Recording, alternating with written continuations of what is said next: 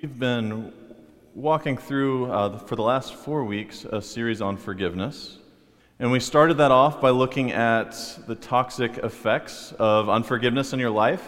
And the story of Jonah, he flees from God. He'd rather die than go and preach to the people in Nineveh.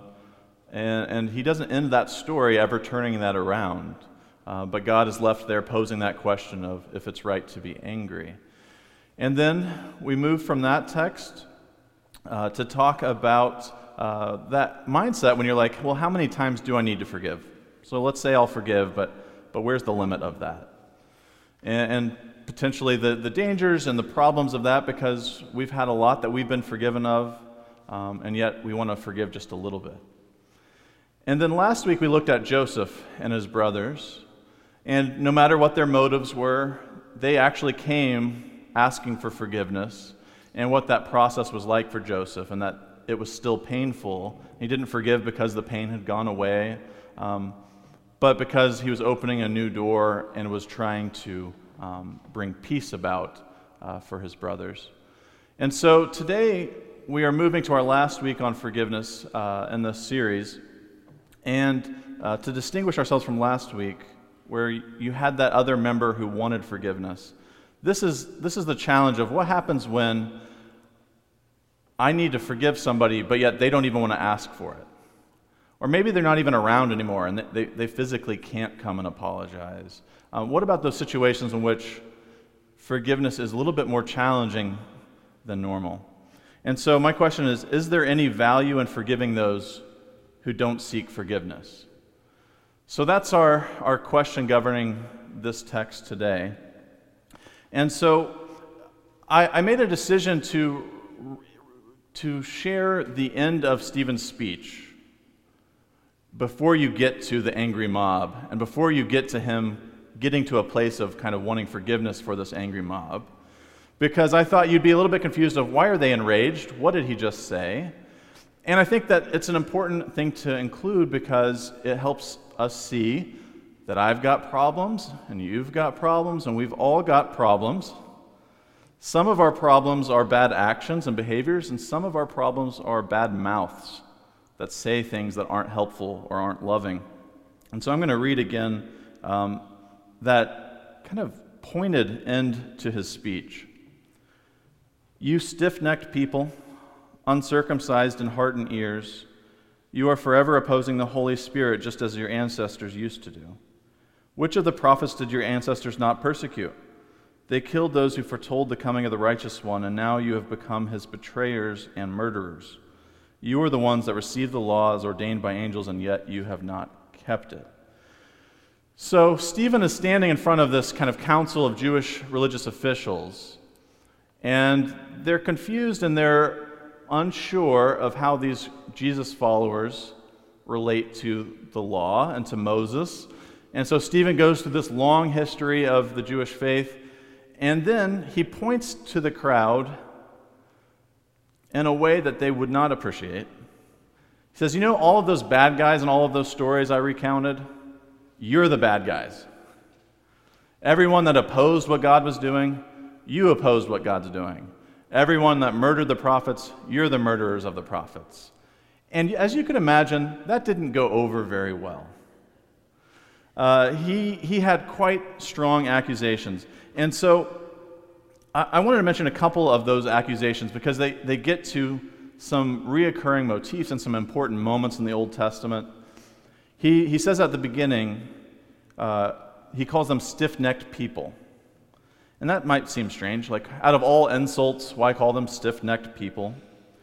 But if you recall, or if you've never heard of the story of the golden calf, when the Israelite people had left Egypt, and they come to this mountain, and in this mountain they're getting commandments that they're going to follow, and a covenant of agreement of how you're going to live and act in relationship to God. And while they're getting commands that say things like, you shall have no other gods, you shouldn't make graven images, the people get bored, they get impatient, and they decide, let's make our own God, because Moses has gone too long. And so God doesn't look too happily on that, and Moses doesn't look too happily on that. And so when Moses comes down the mountain, here's one of the things that he says in Exodus 33. The Lord tells Moses, "Go there, leave this place, you and the people whom you brought out of the land of Egypt. Go to the land which I swore to your ancestors." And it goes on to say, "Go up to a land flowing with milk and honey, but I will not go up among you, or I would consume you on the way, for you are a stiff-necked people." And when the people heard these harsh words, they mourned, and no one put on ornaments. They're not putting on ornaments because they just were burning them into a golden calf. And the Lord said to Moses, "Say to the Israelites, you are a stiff-necked people.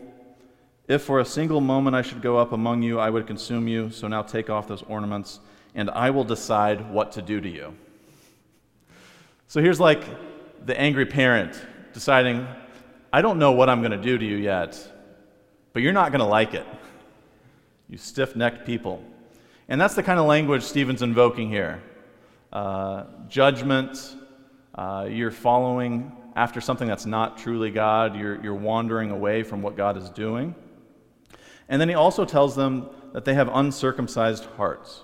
And there's actually several passages in the Old Testament where that kind of phrasing gets used. And I think it's important to know why that would be so significant. We are talking about a religious community who said, I know I'm right with God, and nobody else is, because I did this one act on my body.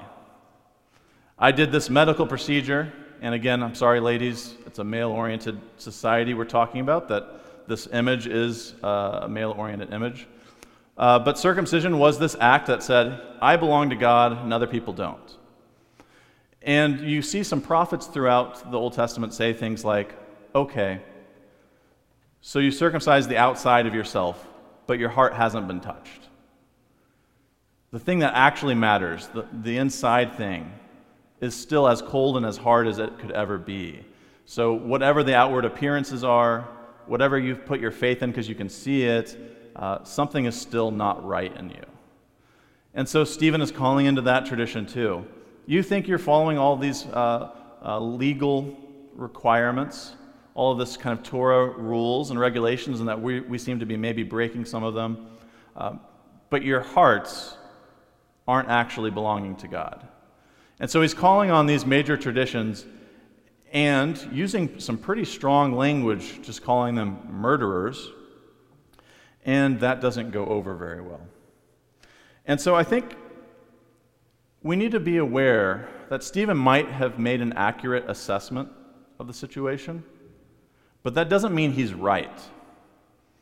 And what I mean by that is, one of my favorite quotes is from Søren Kierkegaard, who said, "Some things are true when whispered, but not when shouted." It matters the way in which you communicate and the way in which you speak good news. And Stephen's not exactly warming himself up to this group. And when Peter had a similar time to give a speech earlier in Acts, he had a little bit more hope, a little bit more of God's moving in all of us. And even though you may have taken part in Jesus' execution unlawfully, there's a chance for repentance, there's a chance for change. Why don't you come with us? But Stephen doesn't give us any of that. It's just this strong-worded rebuking of the people in front of him. And so the cycle of violence is going to continue. There's no sort of offer of forgiveness or a new door in that moment. We'll see that in a little bit. But it's a messy world that we're jumping into. The people he's talking to are wrong for some of the way that they've acted and the way that they've dealt with those who follow Christ. But maybe Stephen's not altogether perfect either. Maybe he's not altogether blameless in his situation. And an interesting thing happens in the next part of the story. So we have that this didn't go over well in verse 54. When they heard these things, they became enraged, and I love the imagery it gives here, and ground their teeth at Stephen. While he keeps talking, they're clenching. They don't want to talk anymore. And so they're going to resort to violence because they don't even want to be able to speak at this point. They can't speak at this point. But then something different happens. And Stephen sees what he needs to see. And it says, "But filled with the Holy Spirit, Stephen gazed into heaven and saw the glory of God and Jesus standing at the right hand of God. And he said, 'Look, I see the heavens opened and the Son of Man standing at the right hand of God.'" Now, you might not catch this, but he's invoking, I see everything. God's on my side. That person that you executed, he's at the right hand of God. God is validating me and not you. And that's what Stephen needs to see. Perhaps that he needs confidence, he needs courage, he needs to know that what he's going through is true. But that doesn't mean he's going to be able to communicate that in a way that's going to be effective. And that's often the case, that when you hear whatever you might need to hear on your spiritual journey, whatever God might be sharing in your life, it doesn't always communicate to those around you. And so Stephen sees what he needs to see to make it through the rest of that day, but it doesn't communicate to others who don't have the vision. When this happens, it says, "The people there covered their ears, and with a loud shout all rushed together against him." So they're saying, remember, their mouths are clenched, they're not going to talk. They're saying, "La, la, la, I'm not listening." Right? So it wasn't even enough to cover their ears, they're kind of shouting too. And I think it's meant to be a little bit comical, but it's overplaying the scene. But there's no way in which his message is going to communicate with them in that moment. And so there was no forgiveness offered. It was just, here's the situation and here's the judgment that might be happening. And so the cycle of violence continues. And I might add, even though this is a comical scene, we often do this ourselves. We hear things we don't want to hear.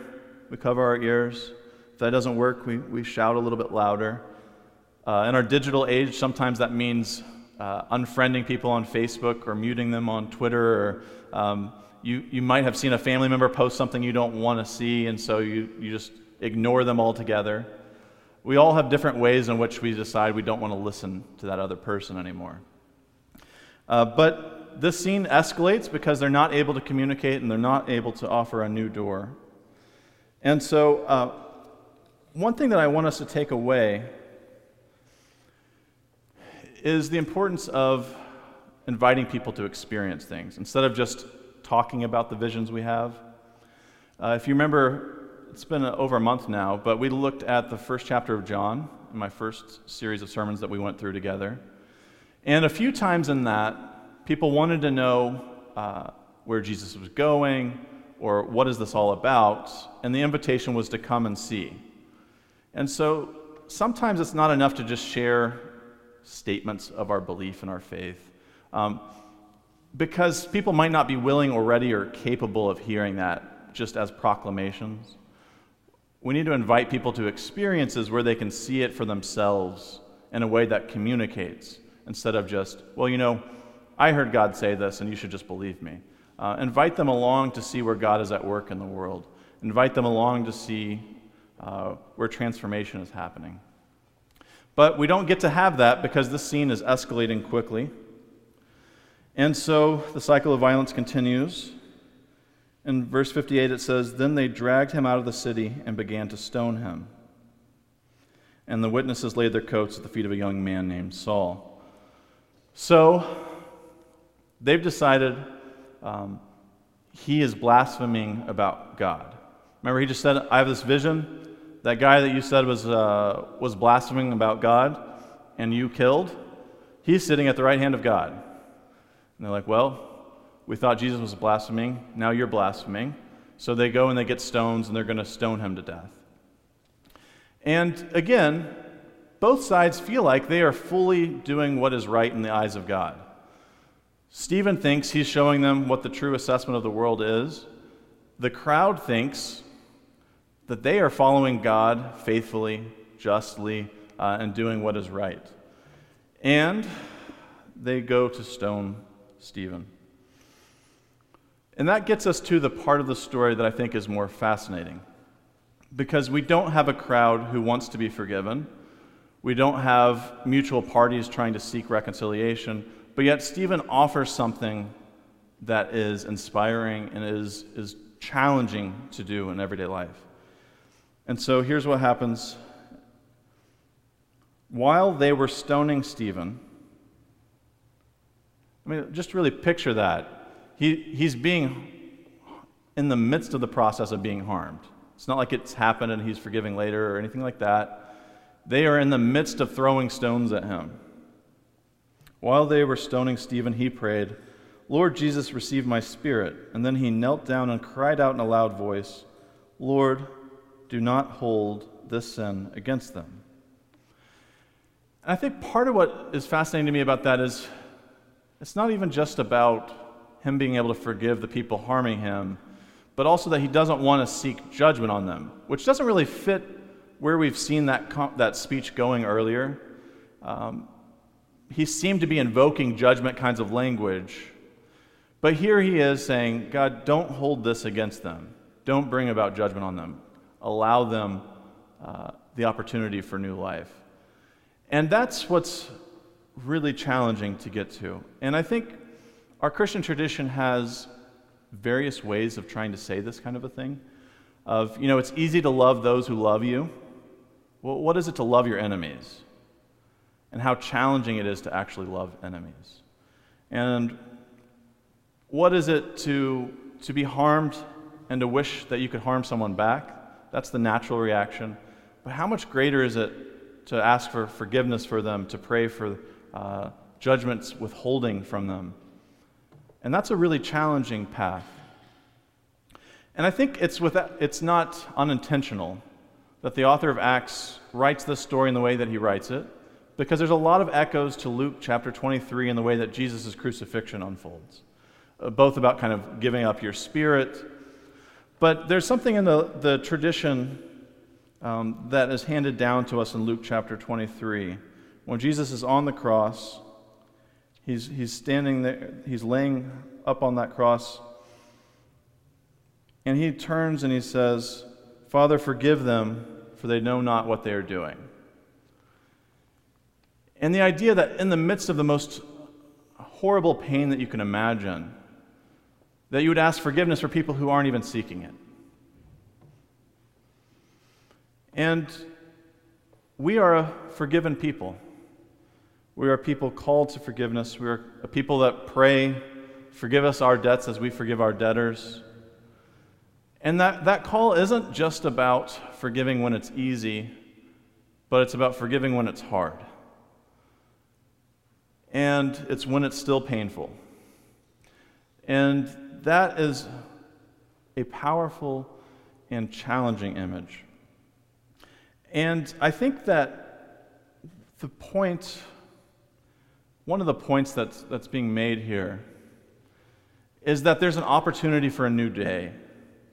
By offering forgiveness, by not seeking judgment, there's a new day possible for that crowd, and there's a new day possible for Saul, also named Paul, who's there when they're putting coats down at his feet while they're stoning Stephen. In chapter 8, verse 1, at the end of that passage, it says that when he had said this, he died, and Saul approved of their killing him. There was a new opportunity for people in that crowd. That cycle of violence would continue for a while, but just like Stephen didn't want judgment on the crowd, Paul and Saul, depending on however you want to call his name, when he encounters God on the way to Damascus, he's going to continue that persecution, continue that cycle of violence, but he doesn't meet a God who's bringing judgment down on him. He meets a God who's enduring violence and enduring persecution. And he has this vision and he hears Jesus saying, "Saul, why are you persecuting me?" He doesn't strike him down, but he opens his eyes in that story. And that's what forgiveness can do. Instead of offering retaliation and vengeance and violence, it allows us to open our eyes to new possibilities and new ways of living.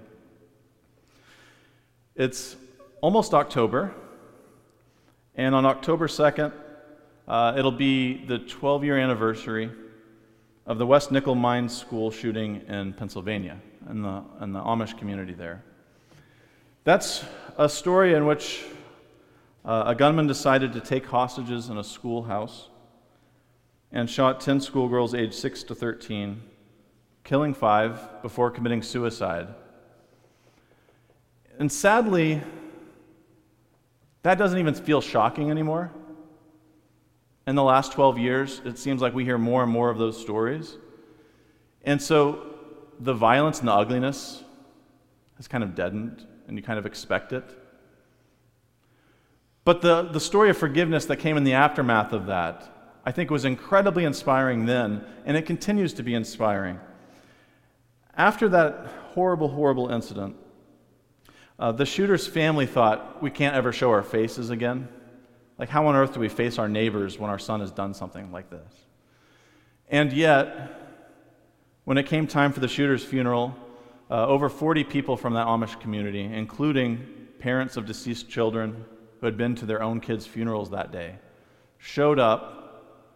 They even stood in the way of kind of news cameras so that the family could grieve in peace.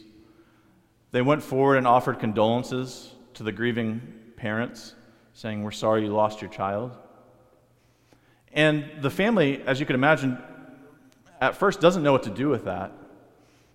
How on earth can you be so forgiving? Surely you must actually hate us and resent us.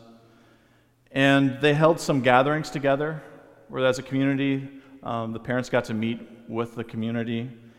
And in the midst of that, the shooter's mother, Terry, saw the youngest of the victims that survived, a little girl named Rosanna. She had some brain injuries, and she had to use a wheelchair. She had to eat through feeding tubes.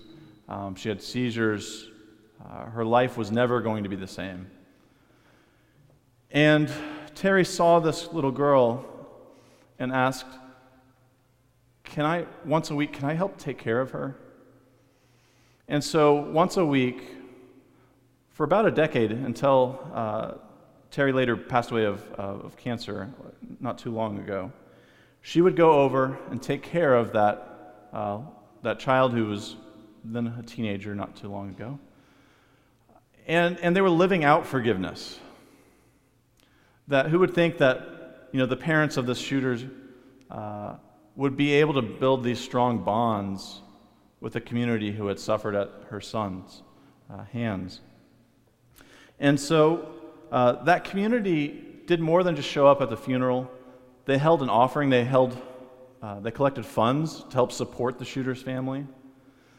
They would build a sunroom for his parents' home, and they hung a single word above the sunroom's glass doors that said, "Forgiven." And you would never expect that community building possibility. And Terry, when she talked about it, said, no one would ever imagine that on that horrible day, something like this would be formed from it. And because of the response of forgiveness, we were able to heal. So if we're looking to heal, and if we're looking to offer healing, we have to be a people of forgiveness. And not when it's easy, but when it's hard. And what we are offering is new doors, new paths that don't usually get taken.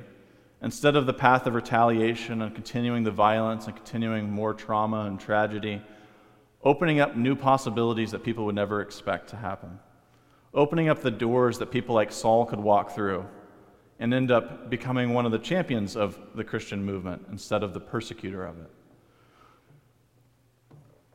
You may think that forgiveness is pointless, that person doesn't care, they're not paying attention, that maybe they've passed on and you can't interact with them. But forgiveness offers healing for yourself, and it offers healing for other people around you. You don't know who's going to be healed or touched by forgiveness, but it's worth offering. And so we don't know how transformation might come. I want to mention in closing this basket over here. I'll walk over here. Of forgiveness rocks. So I see several folks have already offered up these rocks that I have asked us to carry around throughout this series. that pain that you've experienced, that maybe you've carried around if you took one of those rocks, we are enticed, and we have temptations to use those rocks like the people in the crowd used them today, to stone somebody with them, to lash out in anger and throw that rock at somebody. Or we can choose to set the rock down and offer up a new day and forgiveness. And so, I don't want anybody to feel shamed or moved where like you feel like you have to do this. But during that last hymn, I'm going to carry this around. And if you have your forgiveness rock with you and you decide that you have forgiven that thing, if you just want to drop it in this basket, I think that'd be a wonderful symbol. But if you can't get to that spot and you haven't been able to give up that forgiveness yet, I don't want you to feel pressure to do this if it's not actually happening in the heart. A little bit like the uncircumcised heart thing of the story. Like, it doesn't do any good to do something on the outside if it's not true on the inside. So this is an opportunity, but please don't take this as an obligation. But I do hope that this is not just a, hey, we did forgiveness this one time, but that you think about this as pain and as harm and as mistreatment comes your way. When it's easy and when it's hard, that we actually practice forgiveness because we have been forgiven of so much. And it's our blessing and our opportunity to open the doors to new paths of forgiveness and peace for others around us. So with that, if you would pray with me. God, we are so grateful and often sometimes still unaware of how much your peace and joy and forgiveness and love is undeserved and underappreciated.